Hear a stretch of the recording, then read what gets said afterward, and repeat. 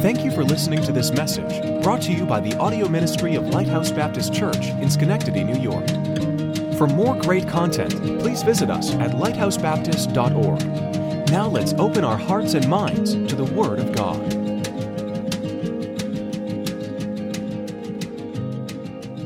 I'm like handcuffed. I can't do all that I want to do, and just wait till those handcuffs are off. So after March, you better watch out. So I feel very handcuffed, very restricted with her appointments and stuff. I even have to stay local for meetings. I can't even do all that I want to do.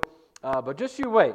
You'll hear of a crazy guy in New York City going nuts. But the chains will be off, and I'll be ready to go. Let's grab our Bibles real quickly and turn to Nehemiah chapter 6. Nehemiah chapter 6. I couldn't remember if I preached this over at Saving Grace, and if I did, may just encourage you again, Pastor Prime, but this was birthed out of a discouraging time in our church. So Lathia having cancer and going through COVID wasn't the first time we struggled.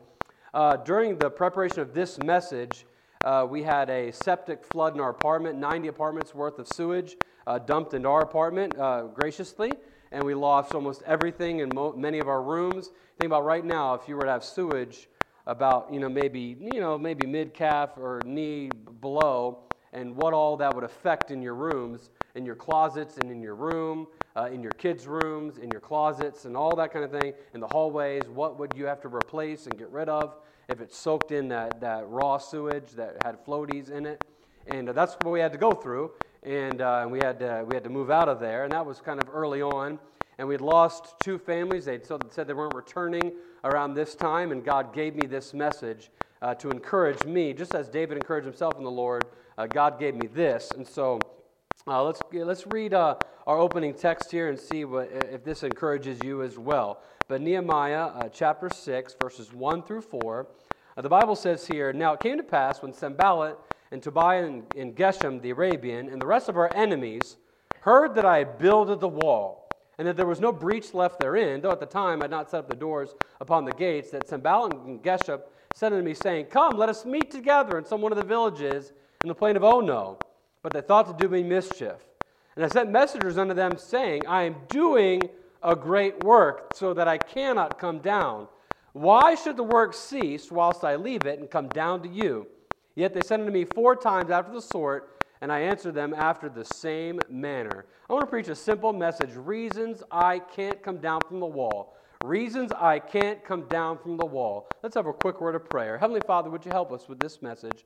Lord, help us understand that there's a work to do.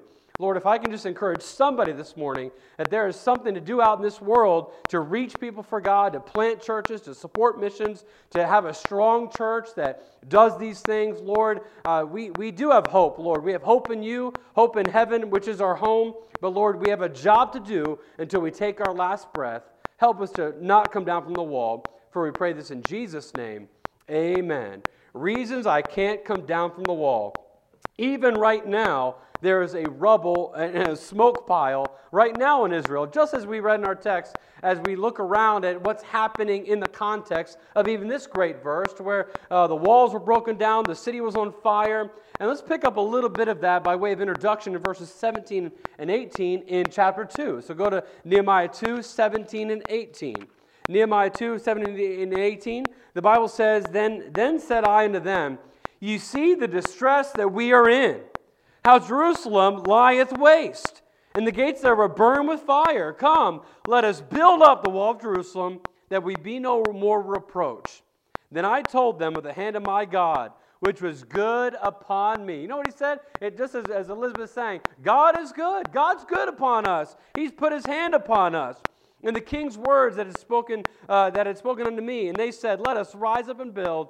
So they strengthened their hands for this good work. Number one, the reason we can't come down from the wall, the reason we can't stop the work of God and serving the Lord in his local church and planting churches and supporting missions is, number one, because Jerusalem lieth in waste. As we see churches close, as we see our world in turmoil, as we see sin abound in our society and in our culture and among Hollywood and our entertainment industry, it's not a reason to go back and to shrink back and be in fear of man and think, well, why? What's the purpose in doing it anyway? We ought to do more for the Lord. We ought to support more church planters.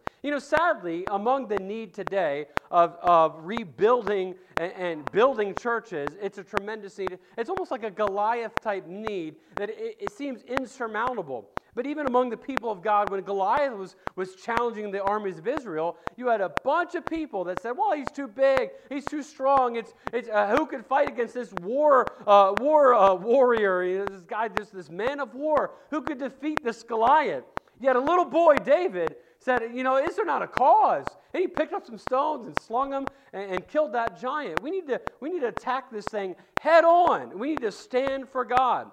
Jerusalem lieth in waste. Why we can't stop doing the work of God is because Jerusalem is in great need. Now, obviously, it's talking about a real place, as in Jerusalem, and a real pile of rubble. But we're spiritualizing it a little bit, understanding that there's a work to do in America. We need to reseed America. We need to replant America. We need thousands upon thousands of new churches to be planted. We need that. What happens when a church is planted? Again, not a boast, as we mentioned this morning, just quoted what the church is stayed in. We went from nothing to we support 7 missionaries at $100 a month. The church budget in that small church is $100,000 a year. It now supports a brand new pastor. And there's a church planter that had joined the church and we're sending out to plant a church. And there's a guy in Bible college looking to plant a church in Boston. That's exactly what we want for church planting. That's exactly what the desire is as we support missionaries and church planters, as we stay strong for the Lord. Jerusalem lieth in waste, and when we support a church planter and we support what God's doing in the United States of America, it changes the course of that city. There's now a gospel witness. People are saved and change their thinking. And even as we are maybe concerned, because of the political landscape. When you plant a church biblically, it then gets people to think biblically toward politics, and even has a solution towards that as well. But Jerusalem lieth in a waste. Now let me read what somebody said about America. He said, we've arrived at a crisis in the church, which should awaken a deep feeling in every heart. We have turned away from God. We have grievously backslidden. We have fallen into open sins. We have brought dishonor on religion, opened the mouths of gainsayers, and made us a reproach and byword before the world. And now God is ready to come out in judgment against us. He is already chastening us with his sore displeasure. Reverend Bidwell said that in 1846. 1846. Reverend Bidwell, I'm sure you're doing somersaults in your grave because we've gotten way beyond what he said. And he said we're at a crisis in 1846. You know what we say today? Crisis would belittle his word. We are far beyond a crisis. We are in a need to plant churches, and we need to support missions in our local churches. Now, what we're thinking about, just by way of understanding, is the work of God was destroyed. What God was doing and what God could do. The worship of God was in ruins. There was no temple. There was no synagogue. There was no place for the people of God to worship their God. There was no church. There was no city.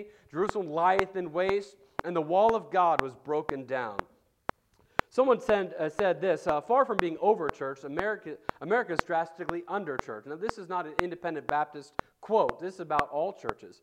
The church-to-population ratio has been steadily declining over the past century, and they say that they want to have at least one church per 10,000. That's where I got that statistic in Sunday school. And he said we now have it's like 0.01 per 10,000 residents of America. And that counts all churches. That counts Mormon churches, Scientology churches, Catholic churches, Church of Satan, hate-filled churches, all unbiblical churches. That counts them all. And they said we're severely under-church. If we talk about this kind of church, a biblically sound church, a biblically preaching church, a soul-winning church, a church that has standards and principles upon God's word and preaches the right stuff, we're severely, tremendously under-churched.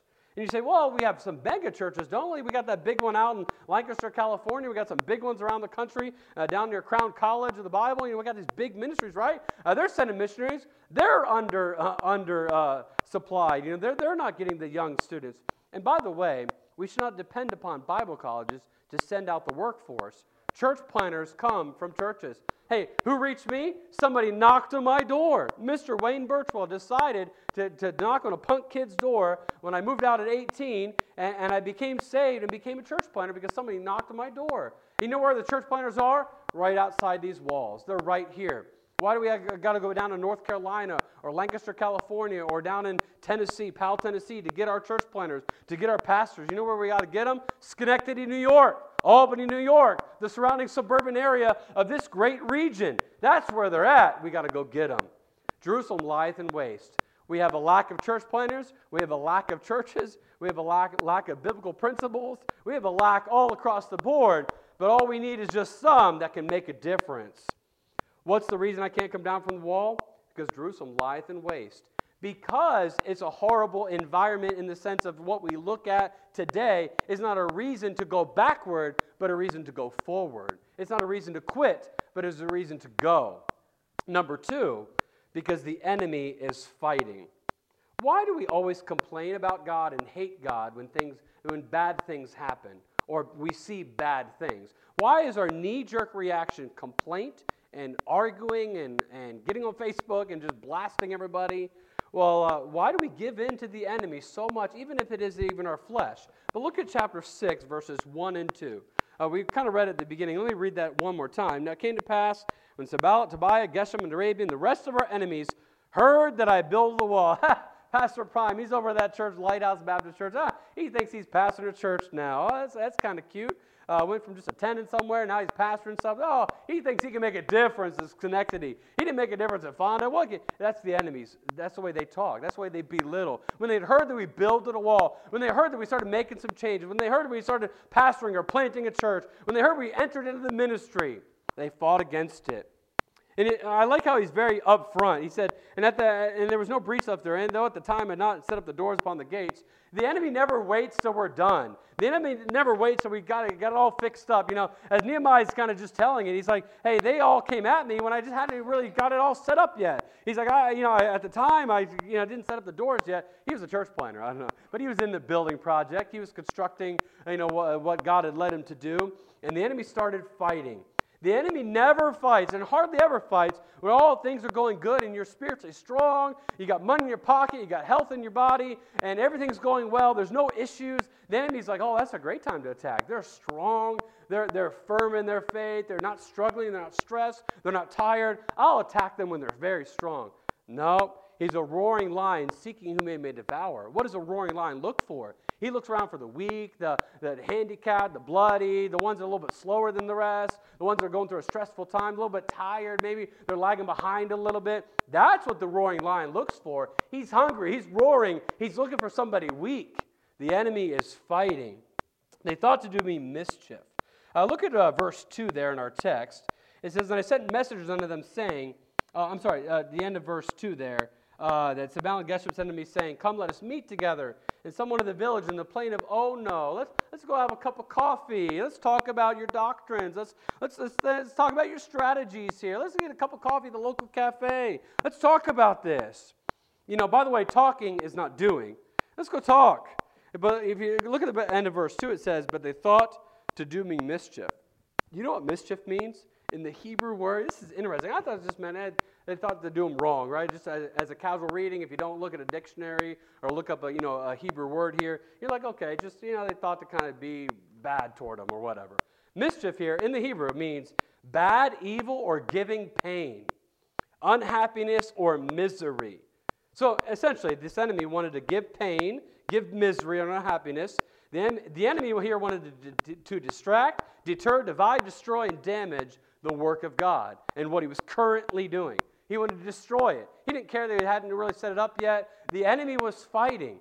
The reason we can't come down from the wall, the reason we can't stop the work is because there's something to do. You don't have to go out to coffee with every young guy that wants to correct your ministry. You don't have to look to all the gurus and how it's done. I hope you didn't get the wrong idea from Sunday school. That's just principles of God's Word, but I'm not the expert on church planning, and nobody is. And I don't care who writes a book on it. I don't care what blog is written about it. I don't care what session or whatever conference is spoken about, unless there's biblical wisdom there. We don't have to follow the gurus. We follow God and His Word. We don't listen to the enemy, and especially we don't listen to the enemy. That's among the Christian world. That can be a pressure to follow. But we don't listen to the enemy. The enemy is always a liar. The enemy will lie. Well, you're that way because the thing you're doing. You're this way because you're tired. You're this way because you're stressed. You're this way because you're not evangelizing the way you should be. You're this way because you didn't follow up on that visitor. You're this way because you didn't follow up on that young family, whatever. And the enemy fights at us. But we can't come down from the wall just because the enemy is fighting. They want to give you pain, but God wants to give you peace. They want to give you unhappiness, but God wants to give you joy that can fill your heart, that passes all understanding, and peace that passes all understanding. But God is greater than the enemy. God is greater than the enemy. I like what he says here in verse 3. Then I sent messengers unto them saying, I'm doing a great work. I can't come down. Why should the work cease whilst I leave it and come down to you? He's like, he sent messengers. I can't stop what I'm doing. I'll send somebody over to you. I don't have time to stop to answer your text message. I'm going to send you an email back. I'm doing something here. I can't be talking to you right now. Satan fights the Christian. He slanders, tempts, hinders, wrestles, tempts, harasses, blinds spiritual eyes of unsaved people, keeps unsaved acquaintances in bondage to sin, smites, murders, sows tares among the good seed of the Word of God. He deceives, he persecutes, he tempts. He's at this moment seeking whom he may devour. He assuredly will slander you before God. Revelation 12:10. He asks sometimes God for permission to sift you like wheat. Who did he look for? He looked for the Apostle Peter. I want to sift him like wheat. You see Pastor Prime? I want to sift him like wheat. I want to give him more pain, more misery. I want to sift him like wheat. And he wants to do that to every preacher, every church, every Sunday school teacher, every financial secretary, every deacon, every pastor. He wants to sift them like wheat. He wants you to be unhappy. He may use the power of suggestion to move you away from the will of God. He wants to cripple you. And we definitely fight the fleshly nature of our own bodies, selfishness, destructive addictions at times, idolatry, sexual immorality. Boy, the enemy is always fighting from within, from without, Satan himself. The enemy is always fighting, but that's not a reason to stop the fight. That's not a reason to come down from the wall. We do not agonize in prayer. We do not hold the horns of the altar and cry mightily to God and wrestle with him as his servants did who prevailed. We do not read the scriptures and hear the word of God and love and meditate upon it as we ought to do. We are not faithful enough to each other as Christian brethren. We fall into sin and backslide and bring reproach upon the cause of Christ. We suffer each other to go on without laboring with each other and admonishing and reproving one another as our solemn duty to do. We need to band together as a local church family and serve the Lord with gladness in the will of God, doing God's work. We don't listen to the lies, the doubts, the tempts, the destruction, the fight, the devouring, the oppressing, the domination of the enemy. You think about even Satan himself and the enemy themselves. They want to dominate you and overtake you. But I think thirdly and lastly is really why we do all these things. Well, Jerusalem lieth in waste. There's a need to plant churches. There's a need for churches to stay strong, to reach young families, and to be established in their faith and doctrines, and then to see young churches get started. There's a need to not listen to the messages of the enemy. And by the way, it's like this. I don't know. I'm a 90s kind of guy. I am younger, but I grew up in the 90s. And there was a guy, maybe you heard of him. He's called Michael Jordan. He was a basketball player. He was okay. But it's like this. You got Jordan playing in his prime in the 90s. And you got this guy in the nosebleed section. And they're like, you know what? Hey, Jordan, you're trash. Man, if I was down there on the court, I'd show you how to dribble that ball. I'd show you how to shoot the ball. You're trash. And you always got this one fan that thinks he knows better. Hey, coach, I could coach Jordan way better than you could. And he's calling down to Jordan in his prime, trying to tell him how to do things. That's how it is sometimes in ministry. You have all these people doing the work of God, and you got a guy doing nothing, but yet yelling at the players, yelling at the ones doing. Now, I'm not saying that you can never hear criticism, you can never grow, and you should never take ear to someone's advice and counsel. And the multitude of counselors there is safety. And there's godly counsel gives safety and gives stability to your Christian life. There's nothing wrong with that. But I have something wrong with somebody that does nothing, that's even fleshly in nature, trying to tell you what to do, and you're trying to be godly and pray and seek the Lord and do God's will. And let's be very careful. We're not criticizers when we're doing absolutely nothing to those that are doing everything. I can't come around to the wall just because the enemy is fighting, just because the enemy wants to dominate me and tell me what to do when I'm doing the work of God. He couldn't come down because he's doing. Number 3, and lastly, the reason we can't come down from the wall is we've already read it. Look again at verse 3. It says, and I sent messengers unto them saying, I am doing a great work. I'm doing a great work, so that I cannot come down. Why should the work cease whilst I leave it and come down to you? Now, I don't really exactly know what he meant by great work. I think it probably meant it's a huge responsibility, or it's a sobering reality of the responsibility you had to rebuild that wall for Jerusalem itself. And that could be more of what we're talking about. I don't exactly know, but I love that phrase. I'm doing a great work. And I like how he says, I am doing. I can't come down and stop because I am doing.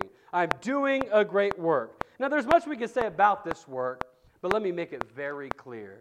I'm not great, but the work is great.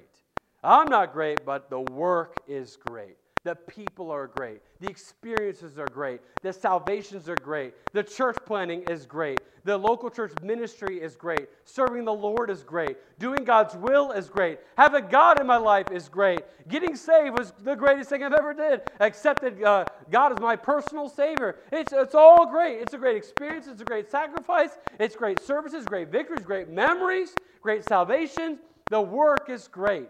Become a part of it. Become a part of that. Because you know where some of our other church planters are? Yes, I've said you could knock on their door. They could potentially be in Schenectady. But it could be, maybe that's a church planter's wife right there, that young girl. Maybe some of these boys will go to ministry. And by and large, that's who does go to ministry. It's these kids. By the way, if you look at it, if you're in this long enough, you older people know exactly what I'm talking about. These are the kids that go into ministry. And a lot of them are pastors' kids or missionary kids. But this is where the church planters come from. We kind of shove the kids off to the side. We don't really fund them as much as we probably should. We make sure their facilities are falling apart and they need repainted. And we kind of avoid kids' ministry. But that's where the church planters come from. That's usually where they're saved. And it's where a lot of our salvations happen in VBSs. But it's a great work. We need to understand that we can't stop the work because we're doing a great work. We're set up already. Now, see, we're not lying in waste. We're a church that exists. We have our walls. We're not a heaping pile of rubble. Can you imagine if you came to church today and there was a heaping pile of smoke and rubble, and you'd say, wow, we got to do something about this. We got to clear this out, rebuild, or find another property. We've got to do something. Can you imagine? But that was their situation. Then they start rebuilding, and then the enemy comes right at them. I'm doing a great work. The work is great. Now, the work is greater in 3 main ways as we close. Let me give you these thoughts here. Look at verse 4. First of all, the work is greater than the messages of the enemy. Look at verse 4. Yet they sent unto me 4 times after this sort, and I answered them after the same manner. You see, just in our text there, chapter 6, Nehemiah 6, verse 4, if I didn't make that clear. But, it wasn't enough for the enemy. I think sometimes we say, okay, I'll resist, but the enemy came multiple times. Hey, why don't you come down and talk to me a little bit? No, I'm doing a great work. Hey, why don't we go get some coffee in a local cafe and I'll talk about your ministry goals? And no, I'm doing a great work. I don't have time to talk about strategy. I'm currently involved in it. I remember there was a church planter. He didn't even do anything yet. He just stepped out to be a planter. And the moment he stepped out, my wife and I had the same perspective. We thought he's automatically overnight an expert. And it was already maybe 4 or 5 years in the plant. And we just, for some reason, we got this vibe from him, this perspective that he just was an expert. And maybe he was a good thinker, I don't know. But he did nothing, yet was an expert on everything. And he then led his ministry in that way and wrote all these blogs, and people kind of followed him. He went a different direction other than the doctrines of this church. He changed. And you know where his church is today, Pastor Prime? It doesn't exist. It doesn't exist. All these young guys, man, they have these great ideas. They got all this money. They got all this stuff. They got all these people following them. And so, in some cases, the church just died. You know what I recognize, Pastor Prime? You can have all the money in the world, all the people in the world, like support staff in planting, and still not be able to plant a church because God builds His church. And He doesn't need some snot-nosed young kid saying, well, I'm just going to redo everything and reevaluate all of the stuff, that the heritage that I've received. It's interesting, the messages of the enemy. And you can answer all those texts, but you can just answer them 4 times. I'm doing a great work. No, I'm doing a great work. No, listen, guys. I'm doing a great work. Now, listen, I'm doing a great work. I can't stop and just talk about strategy. I'm doing something for God. The work of God is greater than the messages of the enemy. The work of God is greater than the distractions of the enemy. In verse 3, we've already kind of read it. We'll briefly just think about it. He says, why should the work cease whilst I leave it and come down to you? We need to support that planter and make sure the work doesn't cease. Number 3, the work is greater than the laughter of the enemy. Go back to chapter 2 real quickly and look at 19 and 20. Chapter 2, 19 and 20. When Sanballat the Horonite and Tobiah the servant, the Ammonite, this is all verse 19 of chapter 2, and Geshem the Arabian heard it, they laughed us to scorn. Look at you cute little church planter. Look what you're doing. Look at you cute little pastor, and you think you're doing anything. They're just laughing, scorning them. They just despised us and said, what's this thing you do? You rebel against the king. You're not following our society. You're not listening to the government and what the government's told you to do. Be a cute little Christian in your little closet. Don't ever witness. Don't ever say anything for God. Don't ever be a witness. Just be quiet, stay in your lane, and don't have any effect in society. Hey, churches are supposed to be inside this building. I don't want you saying anything outside this building. And for far too long, that's been the pressure of Christians. And we just keep quiet, stay inside, don't do any building, don't do any outreach, don't do any evangelism. And some of us have believed it, and we don't do much outside these walls. We'll leave that for another message. But in verse 19, look at verse 20. Then answered I them and said unto them, the God of heaven, He will prosper us. Therefore, we, His servants, will arise and build, but ye have no portion, nor right, nor memorial in Jerusalem. I love the backbone of Nehemiah. You know what we need today? We need more Pauls. We need more Peters. We need more Nehemiahs. He said, listen, guys, you want to criticize me? You're against this? Well, God's for it, and we're going to do it. I'm stepping up to do it, and you guys have no right, no memorial in Jerusalem. This is our right to do what God's told us to do. And by the way, if it is God's will that you do a certain thing, then do that certain thing, because it is God's will. C.H. Spurgeon said this. Actually, let me read. Let me read what Spurgeon said. He said, "I have never met anyone who didn't want their lives to matter, to make a lasting difference. People would like to think that at the end of their lives they did something significant that can be remembered for. No one wants the memory of their life to be consigned to oblivion. Yet this is what happens with entirely too many people. They live their lives in mundane manner, doing mundane things that have little or no impact on those around them." And he said, "Brethren, be great believers. Little faith will bring souls to heaven, but great faith will bring heaven to your souls." I think we need the modern-day Spurgeons, modern-day Pauls, modern-day Peters, modern-day Nehemiahs that just believe God enough to do something great for God, and not that you are great. And I think sometimes when we see God doing something great in a man, we then put that man on a pedestal. You take me down immediately. I'm no one to follow, no one to mimic or repeat in the sense of everything I do. I'm not to be worshipped. God be worshipped. God be followed. I'm just following God's word. And so as we see God doing a great work, we then look at that work and we say, look what God has done. Look what God has done. If you could say anything about Liberty View Baptist Church, you could only say, look what God has done. And we've gone through septic, sewage, flooding. We've had ACS called for child abuse and neglect, and we were found not guilty. It wouldn't even say innocent, not guilty. We just couldn't find anything today, And, we've gone through COVID and cancer and all these things. Black Lives Matter, March by the Building, where we met for church. And all these kinds of things we've gone through in the church, but look what God has done. God be magnified. God builds His church, and He can do that, but we need to not come down from the wall. I don't know what ministry you're involved with or what you plan to do or what you need to be doing here at the church, but let me assure you, don't come down from the wall. Let's go ahead and close in prayer. Heavenly Father, would you help us, Lord, to not come down from the wall, not stop the work of God, to not stop serving the Lord. Sometimes it is discouraging and sad, and we do cry, and it hurts us emotionally. Emotions are there. We're human. We will have emotion. We will be stressed and tired and sad at times. But Lord, that's not a reason to stop. We don't stop because we feel sad. We stop when we die.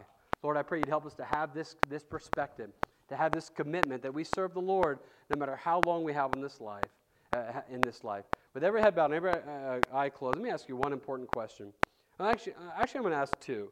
Who would first of all say, Pastor Dave, would you pray for me? I think God's leading me to full-time Christian work, to full-time ministry. With anybody like that, you're kind of feeling that call, or you feel like God has something far beyond even Lighthouse, that God's leading you to full-time Christian work. Anybody like that? Just put your hand up and I'll pray for you. I see that hand. Anybody else? Praise the Lord. I see that hand. Praise the Lord. All right, you put your hands down. Let me ask you another question. I will pray for you, but I'm going to ask the second question. Who would say, Pastor Dave, if you pray for me, there's something more I should be doing at Lighthouse, and God kind of spoke to me during the message. There's something more I should be doing at Lighthouse, more serving, more involved in people, here in the family of God, and God's kind of shown me that right now, and I want you to pray for me. Anybody like that? God show me more that I should be doing or getting involved with at Lighthouse. I see those hands. I see those hands. Praise the Lord. Thank you. Thank you. Praise the Lord. Heavenly Father, I don't know how you're working upon the people here at Lighthouse, but I know you're speaking to some. And Lord, first of all, for the couple of people that raised their hand for full-time Christian work, would you open a door of opportunity, as you've done my entire life, from the day I got saved to now. Lord, you've opened doors and made it very clear, and I pray you do just that for those people. Whatever ministry it is for full-time ministry, just make it clear for them to walk through that door and just to keep pursuing your will for their life. But then also those other people that there's maybe a ministry or something here to get involved with more at Lighthouse. Definitely many hands make light work, and there's a multiplicity of ministry that is done here at Lighthouse under Pastor Prime. And so I pray as Pastor Prime is made aware of these people and they make themselves aware to Pastor Prime, that you would help him to oversee these people into maybe some ministries already going or new ministries that need to be started. And we all need to be better soul winners, better evangelizers in our community. Much of our evangelism should happen outside these walls than inside these walls. But Lord, help us with these things, for we pray it in Jesus' name.